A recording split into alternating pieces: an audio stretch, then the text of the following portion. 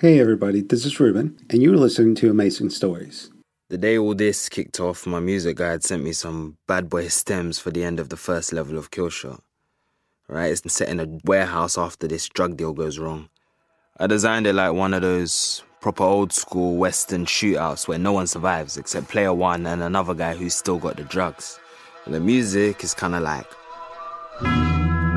it's all tense to set the mood. And basically you got one bullet to take the guy out. Now if you hit anything but the head or the chest, the guy escapes. So you gotta take your shot and kill this fool. It's like this.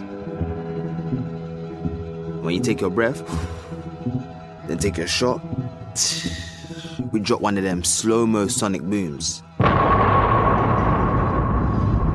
Then we follow the bullet through the air all the way through the flesh till the blood goes on the wall.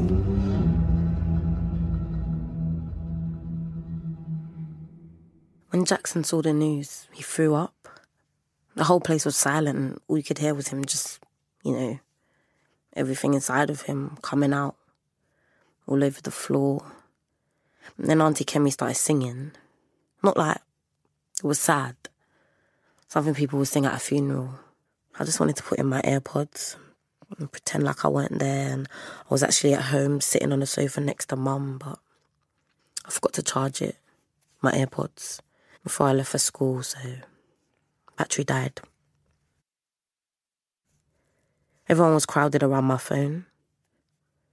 You always see stuff like this, like the news saying something bad has happened to someone you don't know, and obviously he's sad and everything, but this was different. He was just standing right there with us. It was proper weird seeing him on this little screen. I like the picture they chose of him in his white clothes, kind of like an angel. Nadeem. Yeah. The caption said all these nice things about him. Yeah. Do we have to talk about this? He wasn't dead. There was no way he was dead. This is what they do. They put that out there to amp up the drama and get everyone theorising over who did it. Any excuse to get their own bullets flying at us. This is what they do. Look, you see me? I ain't no doctor. But the man was shot in his shoulder. His shoulder. I mean, who dies from a gunshot wound to the shoulder? Nah. See, this was all just part of a game. The media ping pong game they were having with Carl. And because the media put us all on blast, now we're all players.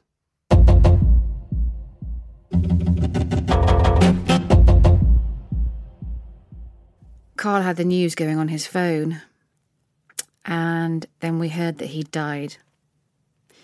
The manager, Nadeem, who'd got shot it was an accident. So for a man to have died, I don't think I even touched the gun. I mean, I know that my fingerprints, but we were just trying to get out of Carl's hands. It was self-defence. It was all of us. It was none of us. It was... When we heard he died, we just panicked, of course.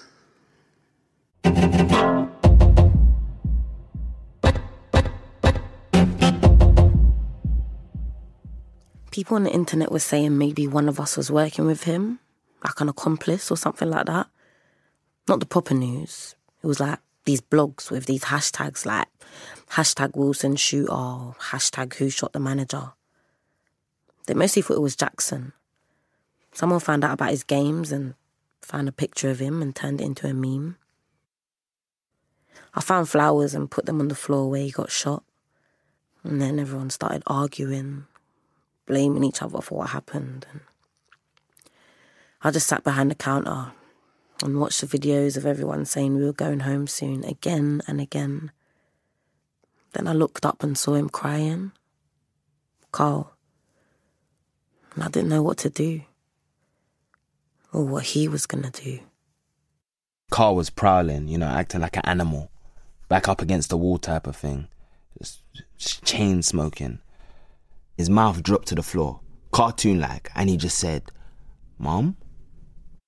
The press were hounding his mum. They were outside her home, cameras up in her face, all talking over one another. She must not watch the news because she didn't have a clue what they were all doing there. I didn't see the family resemblance, and not just because she was white and he was mixed race. Trust me, I get that all the time. You don't look like your mum or your dad. But nah, I couldn't actually see any of his mum in him though. Maybe he came straight out of the earth. See me, I don't judge another man. DTA, don't trust anyone. That's what I live by, I always have, and I always will. Now from the moment they snapped our faces and pinged them around the world, we were dog meat. These fools online were having a field day. The world needed more of a story, and I guess we were it. Naomi was scrolling through and reading them out. She read one out that said, "Jacko fantasizes about killing for a living. He killed Nadim. #Wilson shooter." There was blood on my hands. Not because I committed any crime. The manager was bleeding, and I held his hand. I had his blood on me. And then we found out that he did not make it. Jesu Christi. Sọ pé ó máa parí báyìí. It's not supposed to end this way. Penny started her heavy breathing again, and Jackson became sick. The guard was pale. They're not saying anything. People started arguing with each other, arguing and blaming each other. Now was not the time for all that. There is a time for everything. A time for war and a time for peace. A time to mourn and a time to dance. A time to be born and a time to die. A time to be silent and a time to speak. I knew exactly what I had to do. The papers have been suggesting that perhaps we all were part of Carl's gang, and that we were somehow we were all murderers. We were all murderers because we knew what was happening. But basically, at the end of the day, we all wanted to get out alive. We all wanted to get out alive. And you actually do not ever know what you're going to do when someone points a gun in your face. You just don't know. You just don't know. The fact is, by then, I didn't trust Kemi. There was a lot of God stuff with her, which, listen, I'm not against, but she was using it as a weapon, if you know what I mean. Like, she had a right to take charge because she had him on her side. But she was quite convincing, and a lot of them were listening. It got there were factions. And Maggie trying to take control, well, by then, actually, that was fine by me. I was glad of it. Somebody needed to take charge because Carl by now was reaching crisis point. Well, there was blood on his hands, of course. There was blood on all our hands. That's what she said? Really? Trust me, Penny was always angling to be the one in control. So she was never fine with it. Kemi was having a go at Jackson for influencing Carl at every turn. You lot can make your own minds up about that. I would have backed her up, but she seemed to have it under control. If I was anywhere near him, God knows what I would have done. Jackson didn't need to give me any reason to have a pop at him. I wasn't happy. In fact, I was fuming. You want me to go on record? All right, I'll say it. If that lot had gotten behind me in the first place and actually acted like a unit, Nadim would still be with us. I'm sure of it. In fact, Carl freaking out like he did, it calmed the rest of us down. We'd all been arguing, everyone blaming everyone else for the gun having gone off and for the poor man who died. And then when Carl started hurling things off shelves, we all stopped. And he just started screaming, a guttural noise, like an animal. And the voice changer was doing this weird sort of drone thing every now and then. He sounded like a crazed robot. Then, all of a sudden, it went quiet. I watched Carl smoke 3 cigarettes in a row. Then it got bare quiet. And everyone was standing in a circle holding hands to pray. Like, Auntie Kemi wanted to pray. And I went over and I was standing next to Derek and the guard. And he asked me if I wanted his handkerchief because our face was all, messed up and snotty and that. And then I clocked, like, that was the first time he actually spoken to me. I still have it, the handkerchief. I forgot to give it back. People do die you work with, of course. Sometimes, colleagues. But this, Nadeem, he'd interviewed me and employed me, and it was in Roulette Cargo. And he was a nice guy. Customers liked him. But Carl never meant to kill him. Of course he didn't. Of course he didn't. Nadeem was 34. Carl just wanted to get some money back. Smash and grab, some of the money he was owed, and he wanted to take a stand, I guess. When you lose your job, you get... But he never meant to kill him. We all sat down on the floor. Kemi was saying some kind of prayers, and we were letting her. Was it even a relief? Look, I'm not into any of that, but whatever works. At this stage, we'd have taken anything on offer.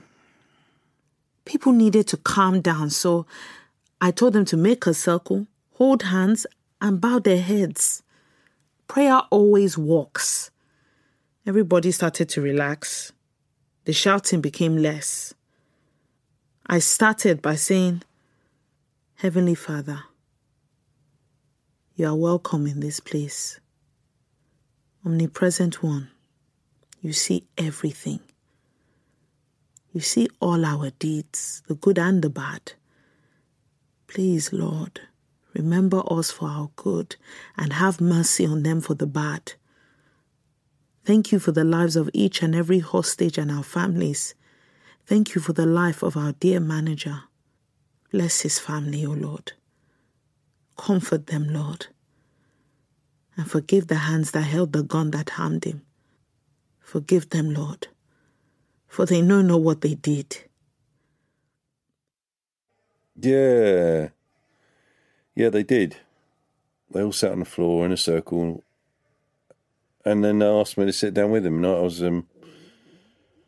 slightly surprised, to be quite honest. I mean, it's a funny thing. As you get older, you become less visible. I think some of us more than others, and it's like you become thinner and thinner. Not like thin, but like thin and more transparent. And you become like a ghost eventually. That's how I think of it. And then you just haunt places. So I haunt the supermarket. Up and down and up and down. And people don't really see you anymore. So I've kind of given up. I don't bother. Everyone should know their place. Old people should know their place. But she asked me to sit down with them, and I'd had a couple. And so I did, And it was good. All the stories started to come out. Everyone had a story. There was so much. Even me, it turns out. But everyone's got a story, haven't they? Everyone's lived a life. Poor woman. That poor bloody woman. Carl told us he was having a baby. Sorry. I'm not crying because he was having a baby. He said he needed money because his girlfriend and he'd been trying to get a job, and then his mum got ill. Sorry. It was something about the quiet then. It had been so with the police sirens and the shutters going up and down and the screaming and the gun and the megaphones and the rest of it. And then when we heard the poor man had died, we just all sat down and it was quiet. I don't talk much about my life. As a rule, I tend to say I live near Brighton with my husband, running the cafes, looking after her, because, that's easier to say. What's the alternative? The papers found it out, of course. Won't have been hard to uncover.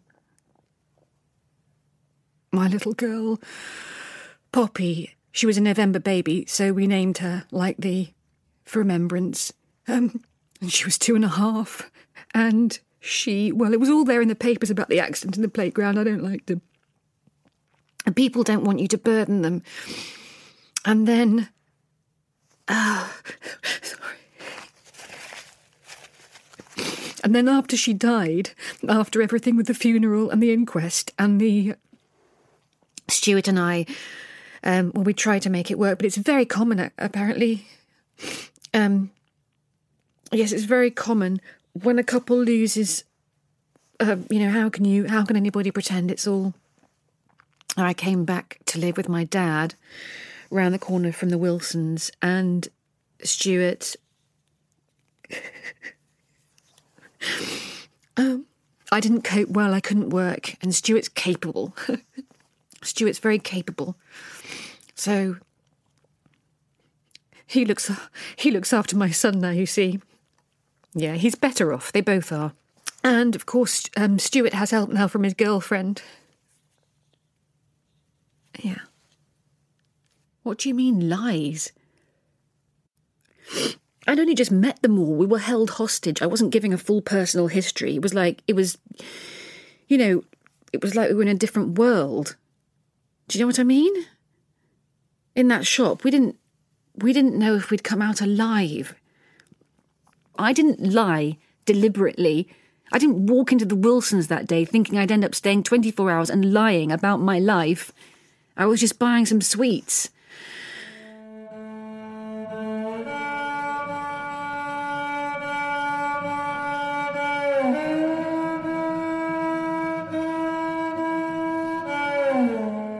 I wasn't driving to my family. I haven't got a family. I didn't find it easy, motherhood, which isn't an easy thing to talk about when you're being held hostage at gunpoint in a Wilson's or ever. It isn't easy to talk about when you're pregnant or when you've got young children, and it's even less easy to talk about when one of the children is, if you lose one. That's not the time to admit you found it difficult. Anyway, by that stage, even speaking is difficult. So I live in my dad's flat, Oswald Road. I moved in with Dad when Stuart and I couldn't afford the house and everything went a bit. So I sold the business and came back home. But since Dad died, it's been, and there are no jobs, so I've just stopped looking. And then suddenly this man, Carl, was pointing a gun in my face and everyone was shouting and it was an emergency situation. And I can't explain why, but on some level I felt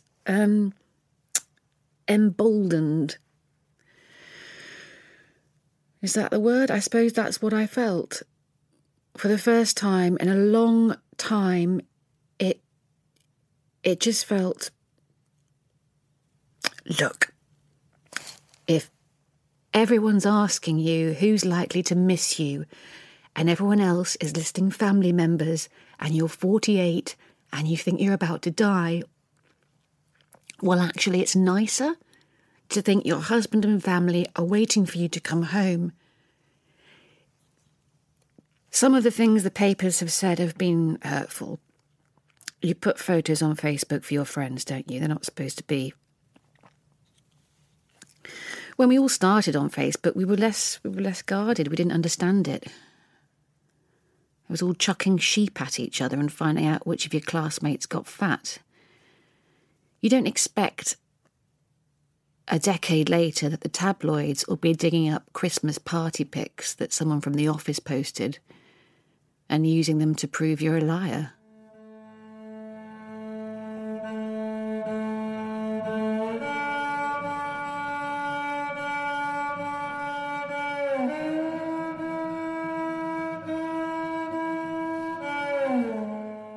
I found out about the poll, the one on Instagram. It said, is Naomi coming out D or A, dead or alive, innit? 64% voted D. I don't know who made that poll. The police rang Carl again. They told him the money was on the way and that he had to let one of us go like he'd promised. He didn't choose me this time and I thought, oh, perfect, exactly. That's why I shouldn't be doing videos every day, do you know what I mean? It was actually because he needed me for the video. I'll tell you about that later. It didn't really matter now anyway. He was going to let us all out soon. Never would have guessed what was coming though. I'm not going to lie, I always knew there was something dodgy about Maggie. Like she kept sneaking off like she was plotting something. The boy in him came out. It was only a matter of time. I guess you could say he got everyone's attention. He definitely got mine. He was weak, vulnerable. I thought we had another opportunity. Well, I had another opportunity. I knew I couldn't rely on the others. All the boys in blue outside, apparently. I was taking him down by myself. While Kemi had all the focus, I took a little stroll down one of the aisles and noticed the door with the code was ajar. Carl wasn't watching our movements anymore. Now was the time. I had something planned. Something big.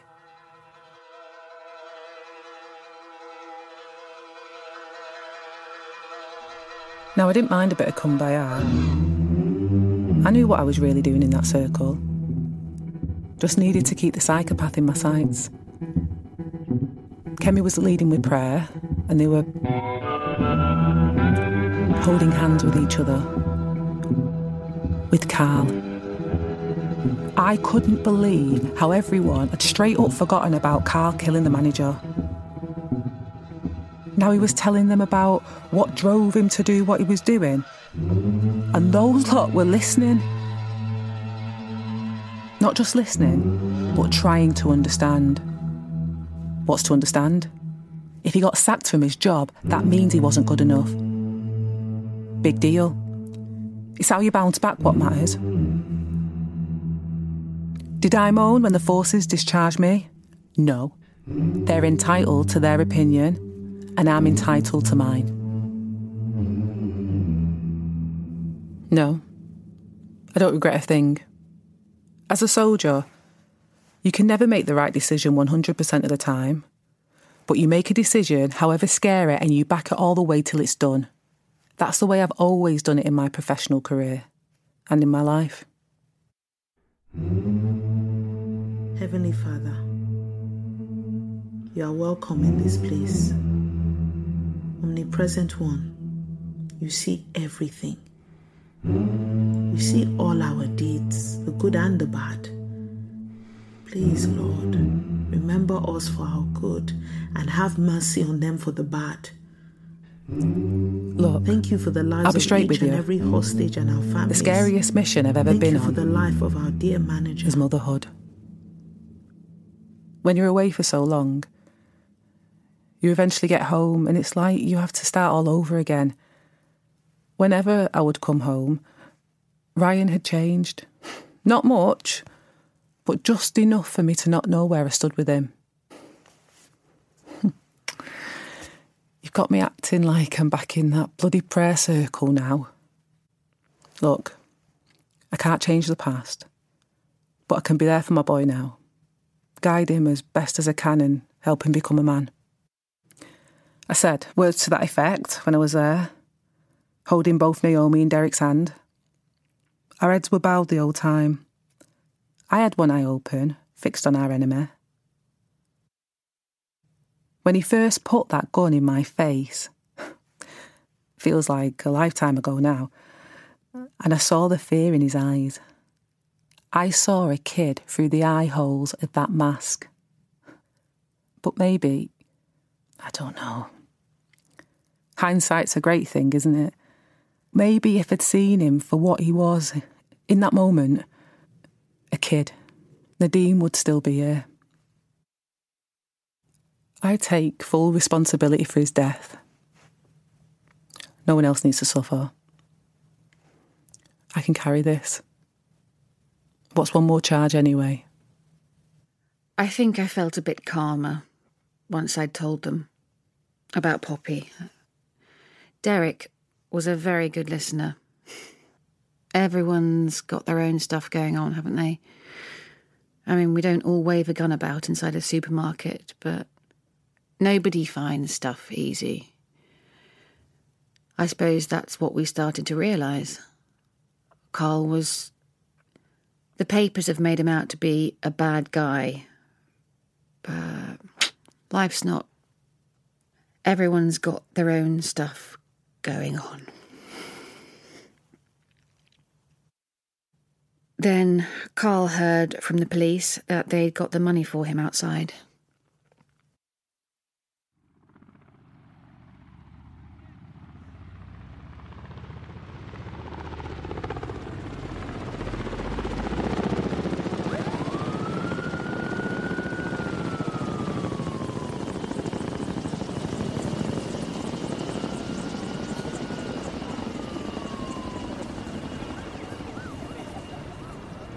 We have not seen any online messages from Carl White, the gunman, in over 2 hours, but there are new developments happening here, as what we're showing you are the aerial shots of a vehicle approaching the Wilson siege. What we're hearing is the ransom money that was demanded. There is quite a crowd gathered despite the cold, and there is a visual of the courier who is has just dropped an undisclosed sum with the police negotiator for Carl White and any accomplices he may be working with. Stay tuned as things are changing by the minute, and the ball, so to speak, is well and truly back on the other side of the court. Back to you.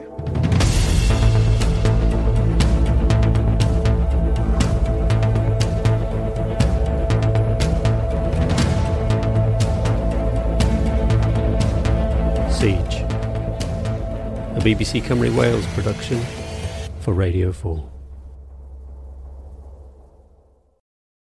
Thank you for listening, and don't forget to join us tomorrow for yet another amazing story.